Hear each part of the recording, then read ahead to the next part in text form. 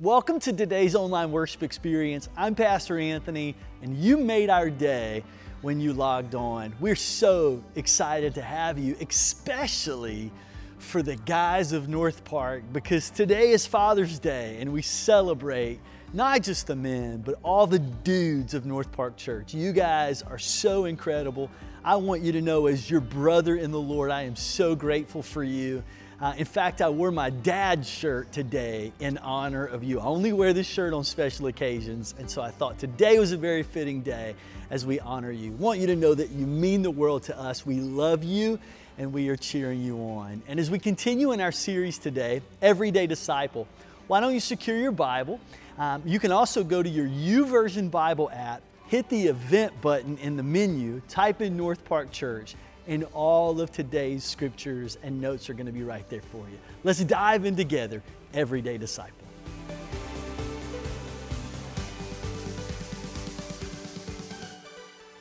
Years ago, I was speaking to a group of middle school students in a public middle school. I was doing some character education, and I asked the question, what do you want to be when you grow up? I allowed the students to give some feedback, and you can imagine the responses that I expected to receive. I expected to hear students say, I want to be a doctor, an astronaut, a lawyer, a business owner, a nurse. Well, those aren't exactly the responses that I received at all. Everyone wanted to be either a professional athlete or a YouTube sensation, a YouTuber. Now, professional athletes, I get. Who doesn't want to be a professional athlete? To this day, I hold on to the fact that I still have 4 years of NCAA eligibility. I still have a dream of being a college athlete going to the pros. I think my time has passed, but I still hold on to that.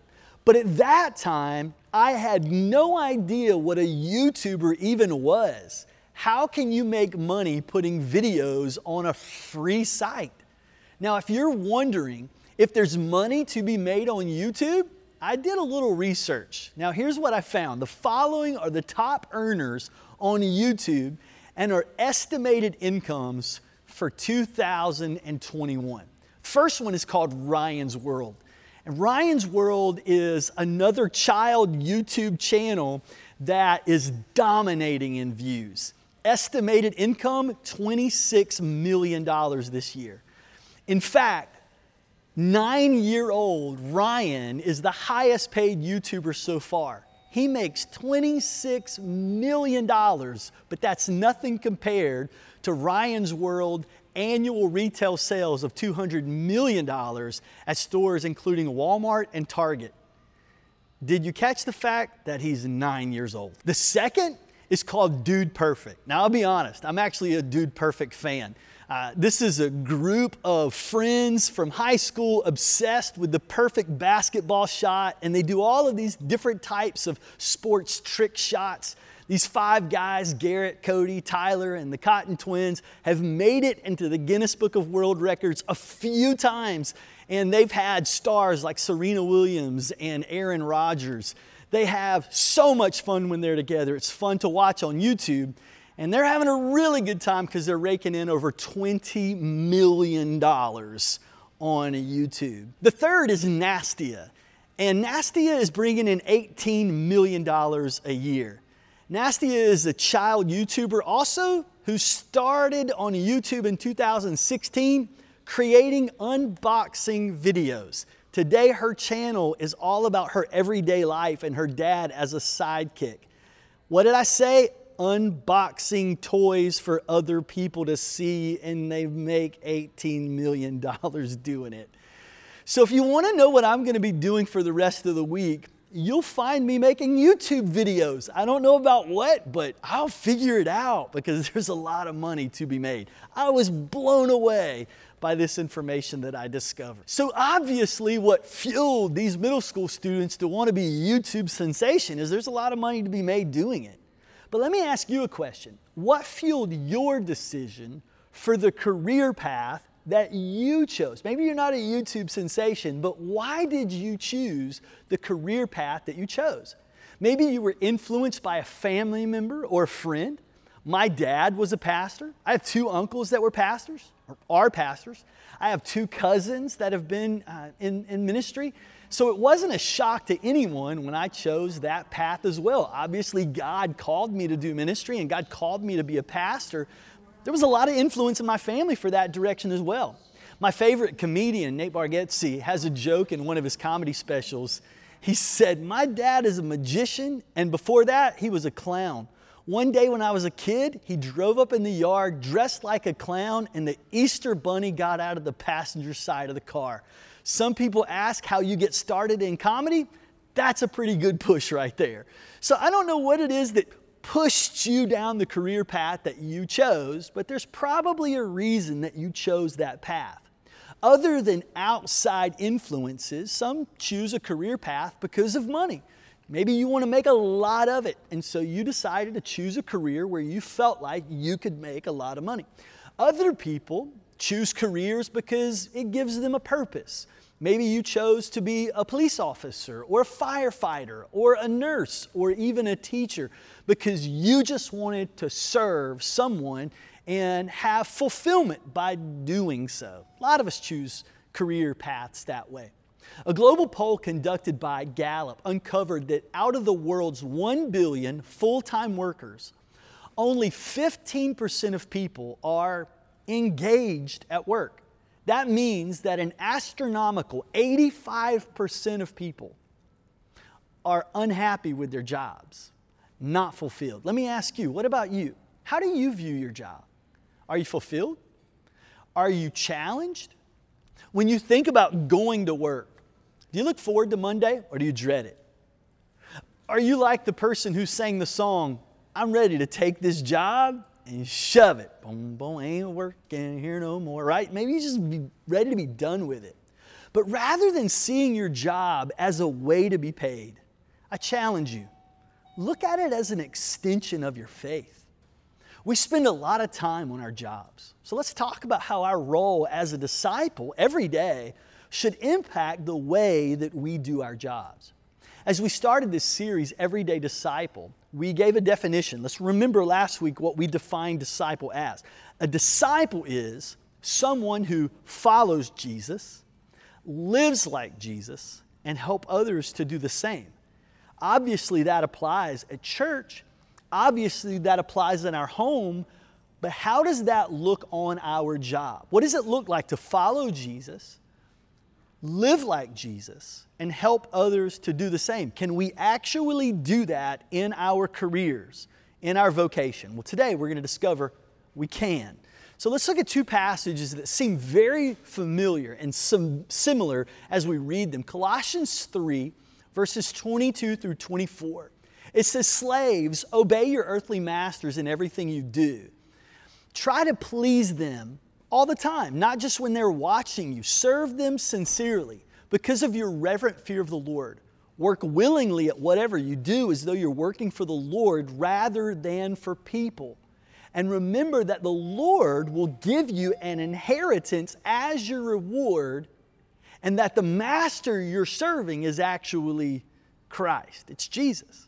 Now, we read the same words almost verbatim in Ephesians chapter 6, verses 5 through 9.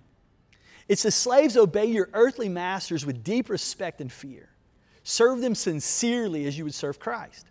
Try to please them all of the time, not just when they're watching you. As slaves of Christ, do the will of God with all your heart. Work with enthusiasm, as though you were working for the Lord rather than for people. Remember that the Lord will reward each of us for the good we do, whether we are slaves or free. Masters, treat your slaves in the same way. Don't threaten them. Remember, you both have the same master in heaven, and He has no favorites." All right, let's talk about the elephant in the room. When we read those verses of Scripture, obviously our minds go to the fact that we're talking about slaves here. Why does the Bible talk about slavery like it's normal and an acceptable practice? Why doesn't it actually say in those verses, "Thou shalt not have slaves"? That would make a lot more sense to us, right? Well, according to Tim Keller, The concept of slavery here in these passages of Scripture, in Paul's day, this is Paul's writing, the concept of slavery here isn't the same as what we know as slavery in our early history in the United States. The definition of slavery in this passage looks a lot more like we know as indentured servitude. Slavery in Paul's time, this is very important, was not race-based, and it was seldom lifelong. These indentured servants were men and women who signed a contract, also known as an indenture or a covenant, by which they agreed to work for a certain number of years in exchange for food, clothing, and shelter. In a lot of situations, they were actually treated so much better in these environments and had it much better off in these environments. And they could actually buy their way out of that contract and their freedom. And many did that. So let's really focus on the fact of this is a different type of slavery situation than what we know of in our history in the United States, which was a travesty, right? So let's pay close attention to the wording that's used in these passages. Colossians 3, look at what it says. It says that we should serve sincerely. It says that we should work willingly at whatever we do. It says that we should work as though we're working for the Lord rather than for people. Ephesians 6 says, work with enthusiasm, as though you are working for the Lord rather than for people.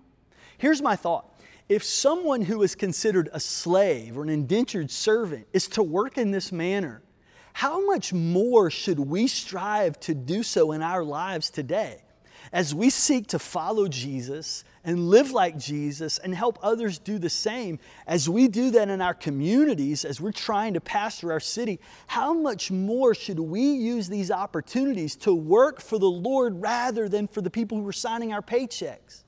You have the incredible opportunity to show the world something beautiful every day on your job as you serve others sincerely, work willingly at whatever you do, work with enthusiasm, and doing it as though you're working for the Lord rather than for the people who are signing your paycheck. So whether that's people that are employees or customers or people that are co-workers, like you serve, let the people around you while you're working your job see the love of Jesus in you. You are a marketplace missionary. You're pastoring your city. And what better place to do that than on your job? So whether you're in a classroom or a doctor's office or in a cubicle or in a construction site, serve people around you. Recognize that you're pastoring a city. You are a missionary. How do you do that? In a very practical sense, you serve them sincerely, loving people, being patient with people, listening to them, building them up, following Jesus, living like Jesus, and quite frankly, helping others to do the same. That applies to your marketplace just as much as it does to your church and to the people that you call family. Your career should be an extension of your faith. We're not checking our faith in when we walk in the classroom. We're not checking our faith in when we walk into our marketplace career. I mean, think about that. We are to serve people where we are and point people to Jesus no matter what it is that we're doing day after day. I've seen people live this out in my life throughout the years. I'll never forget when Marianne and I decided to buy a home for the very first time. And we had to go sit in a lawyer's office. And we had a lawyer who got up from his table and he came and sat right in front of us. And this is what he said. He said, I know this is a really big decision for you guys, and I can tell that this is stressing you guys out a little bit. How about we just pray that the Holy Spirit would open these doors for you and that the Lord would give you direction as you walk into this new opportunity, that God would bless this home that you guys are buying. And he just prayed this powerful prayer over us. It was absolutely amazing. And it blew my mind. Like, we certainly don't think about lawyers praying with people, but man, this guy was a follower of Jesus. He was living like Jesus, and he was helping others do the same. I've been in doctors' offices where nurses and doctors and physicians' assistants cared for us in such a powerful way. We've had doctors pray for us. But you don't just have to pray with people to love them and point them to Jesus. You might be in an environment where that's not even possible. But we've seen people care for us and walk with us through some of life's most difficult situations and do so in a way we could see the love of Jesus in their life. They didn't have to say it. They didn't have to quote scripture to us, but just the way that they cared for us, the way that they talked to us, the amount of time that they invested in our life, it was so obvious that these were followers of Jesus who were living like Jesus and helping others do the same. We have a friend that is a school teacher in an elementary classroom. And I love to hear him talk about his students because he loves them so much. And he said one day that as he passes out an assignment and he walks from desk to desk, just making sure that kids are doing what they need, asking questions that they may have, that he often will just kind of kneel down at their desk and put a hand on their shoulder. And while he's there, it seems as if he's looking at them doing their work. But he said, I'm just in my mind, I'm praying over them. I'm praying for their families. And I literally walk around that room in a class period and I will touch every kid on their shoulder and I will pray God's best in their life. What a beautiful thing that is. He recognizes that he is there to shape young men and women, but not just their minds, but their heart as well. What's he doing? He's following Jesus, living like Jesus, and in his way, helping other people do the same. These people don't see their career as a job. They see it as a calling to love, a calling to serve, and a calling to point people to Jesus. The Latin word vocare means to call. And it's the root of our common word, vocation.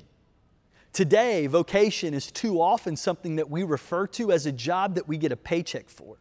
But that wasn't the original meaning or purpose of that concept. Your career will be nothing more than a job you show up to if you see it as a means to a paycheck. You're just making a living. If you're showing up every day only to serve yourself and get that check or get that promotion and get that accolade, then it's never going to be more than a job to you. And honestly, that way of living, that way of doing our work, slowly crushes a person. And as one author put it, actually undermines society itself. However, if we work as we're doing this for the Lord and it's our mission to serve others and point people to Jesus, that is so much more than a job. That's a calling, that's a purpose, and that's worth showing up to work on Monday for. Look at what Paul writes in 1 Corinthians chapter 7, verse 17. Paul says, nevertheless, each person should live as a believer, right? Following Jesus, living like Jesus and pointing other people to Him. Paul says you should do that in whatever situation the Lord has assigned to you, just as God has called you. Paul counsels us that when a person becomes a Christian, a follower of Jesus, it's unnecessary to change what they're currently doing in life, their marital state, their job, their social station, in order to live their lives before God in a way that pleases Him. Now, let's be clear. If you are doing something that vocationally violates God's Word, then obviously there needs to be a change in your life and the direction that your life is headed. Maybe you would say, Pastor, my pole is my pulpit. I don't think that works. I'm just going to leave that right there. Like there may be some jobs that don't honor Jesus and you might need to correct that. But Paul is saying, like, you don't just have to go out and change everything because you're a follower of Jesus. Wherever you are, let that be an assignment where you can point people to Jesus. And Paul uses two words that are pretty important: called and assigned. Called and assigned. We find both of those words in that passage. God has called you into a saving relationship with Him, and He has assigned you spiritual gifts to do that ministry and help others follow Him. If we understand that we have been called by God and know the love that God has for us in Christ, then we will be compelled by that love to serve other people. And we're also going to be assigned the spiritual gifts and equipped with what we need to carry that purpose out. I've heard a lot of Christian people say something like this: I wish I was in full-time ministry. And what they're saying is, I want to be in vocational ministry. I want to be a pastor. I want to be a youth pastor. I want to be a worship leader, something like that. I want to be very clear with you. It doesn't matter what vocation you choose as a follower of Jesus, you are in full-time ministry. No matter what job you've chosen, no matter what career path you may be following, you have the chance to follow Jesus, live like Him, and help others do the same. I want to share with you something about me that many of you may not know. My undergraduate degree is not in leadership or pastoral ministry. My master's is in leadership and administration, but my undergrad, elementary education. My first job was teaching 4th and 5th grade math and science. Before I was Pastor Anthony, I was Mr. Braswell. And my biggest strength was dodgeball, and I was great at it. I used dodgeball as more of discipline. You know, my kids would say, well, we've been bad today. We're probably not going to get to play dodgeball. And I was like, oh no, you're playing dodgeball because you've been bad. I remember one day this kid was in front of me going, hey, Mr. Braswell, you can't hit me. You can't hit the broadside of a barn. And so I threw that dodgeball at him with everything I had within me, and he was right. I couldn't, but I did hit the girl behind him. And she was on a crutch, and I knocked her down. I wasn't as compassionate as I should be. I walked over her and was like, why are you playing dodgeball when you got a broken leg? And now your arm's hurt. And that may be why I'm not teaching today. But I was so frustrated when I was a teacher because I wanted to be in full-time ministry. I wanted to be a youth pastor. And what I couldn't see, because I was so blind, is I was the only male influence in so many of those kids' lives. I was the only man in that school, with the exception of someone in maintenance that the kids didn't get to interact with all the time. But I was a teacher, and I had over 100 kids who would walk in my classroom every single day. Some of them I didn't even teach, but they would just come in because God had given us a great relationship. And I love those kids, and they love me. They love being around me. And some of those people desperately needed my influence in their life. But I wanted to be in full-time ministry. What I didn't realize was I was in full-time ministry, and I squandered it. And so I didn't even finish out that year. I quit in the middle of that year and went and sat in a church office by myself as a full-time youth pastor. When as a full-time teacher, I was surrounded by people who needed the love of Jesus in their life. If I could go back and redo that, that's like in the top 5 things of my life I wish I could go back and redo. Honestly, I'd have spent a lot more teaching than just those few months. I squandered an opportunity to love people with the love of Jesus. Now let's stop and reflect for a moment. What are you called to do? What spiritual gifts, what talents has God assigned to you to help you carry out that calling or purpose? Identify it. Spend some time this week reflecting on it and write it down. Share that with a friend, a spouse, or someone in your life group. You have the opportunity to impact the people that you are around every single day with the love of Jesus. Don't squander that opportunity because you want to do something else like I wanted to do. If there's a door that God opens for you later, fine. But wherever you are, be there and share the love of Jesus with people. Serve them, love them. My wife spent time one day writing down her personal mission statement. I want to share it with you. This was Mary Ann's personal mission statement. My mission is to inspire others to discover and achieve their purpose, creating incredible memories along the way, first at home, but then in the rest of the world. And boy, did she do that well. One of my proudest moments of my wife was walking down the hallway with her one day at Keller Williams, where she was working at the time. A coworker walked by her in the hallway after we ate lunch one day. And I heard Mary Ann say, "Hey, how are you doing?" And the man passed us by and said, "I'm okay." And she just stopped and she turned away and she called him by name again. And she said, "Hey, I don't believe you. You can lie to me or you can tell me the truth, but that's your choice." And he just looked at her. And right there in that hallway, in front of me and God, everybody else, he just took a big deep breath and he dropped a bomb on her right there in that hallway. I couldn't believe it. I couldn't believe what I'd seen or heard. And I looked at my wife and I looked at him and she looked at me and she looked at him and she said, "I'll see you at home. I've got some talking to do." And she walked him in her office. She sat down. She listened to him. She cried with him and she prayed with him. Why would she do that? Because her mission was to inspire others to discover and achieve their purpose, even at work. And because she did that day in, day out, she developed trust with the people that she served and that she loved. And when they needed something in their life, she was a person that they trusted enough to go to. And what did she do?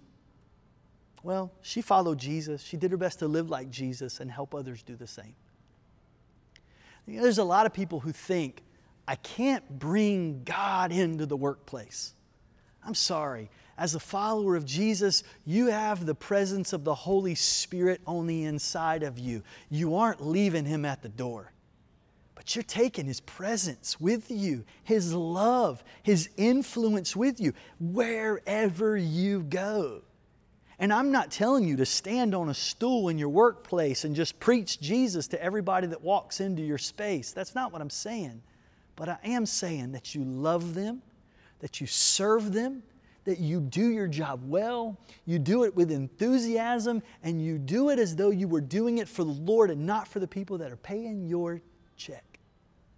And when you live life that way, not only is that more fulfilling to you, life-changing to the people that you're working with and serving, but it also brings glory and honor to Him. God has called you to be a lifelong follower of Jesus. And yep, that's at church. And that is certainly when you're at home. But it's also when you step foot into the place that you call work. And I guarantee you, when you begin to work that way, when you begin to live that way, Monday looks a lot different. Let's go change the world for Him. Let's go pastor our city.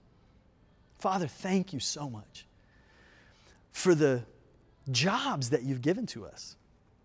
Thank you for the vocation that you have called us to. And thank you for the gifts, the spiritual gifts and the talents that you've put in our life to equip us to do what you've called us to do. May we find purpose in our jobs. May we not just look at our work as a means to an end, but Lord, an opportunity to serve and point people to you. God, I pray that you would open doors in our lives that would give us great influence in the lives of people that we come in contact with.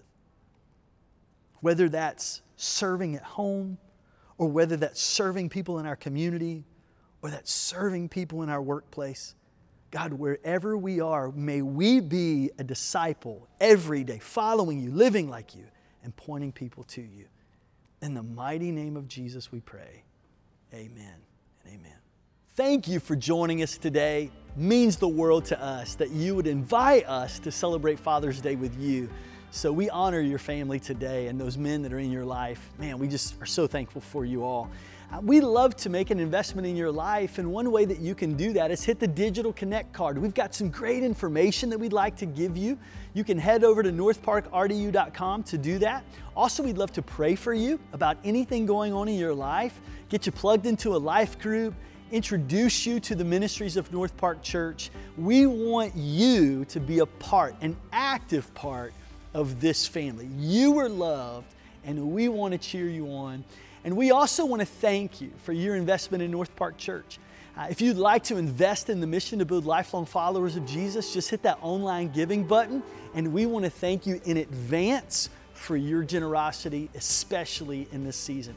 I want to remind you that we are meeting in person each week at Riverbend Middle School, and we would love to have you join us. Bring somebody with you and let's celebrate together next Sunday. Have a great week. Please know that you are loved and we are cheering you on.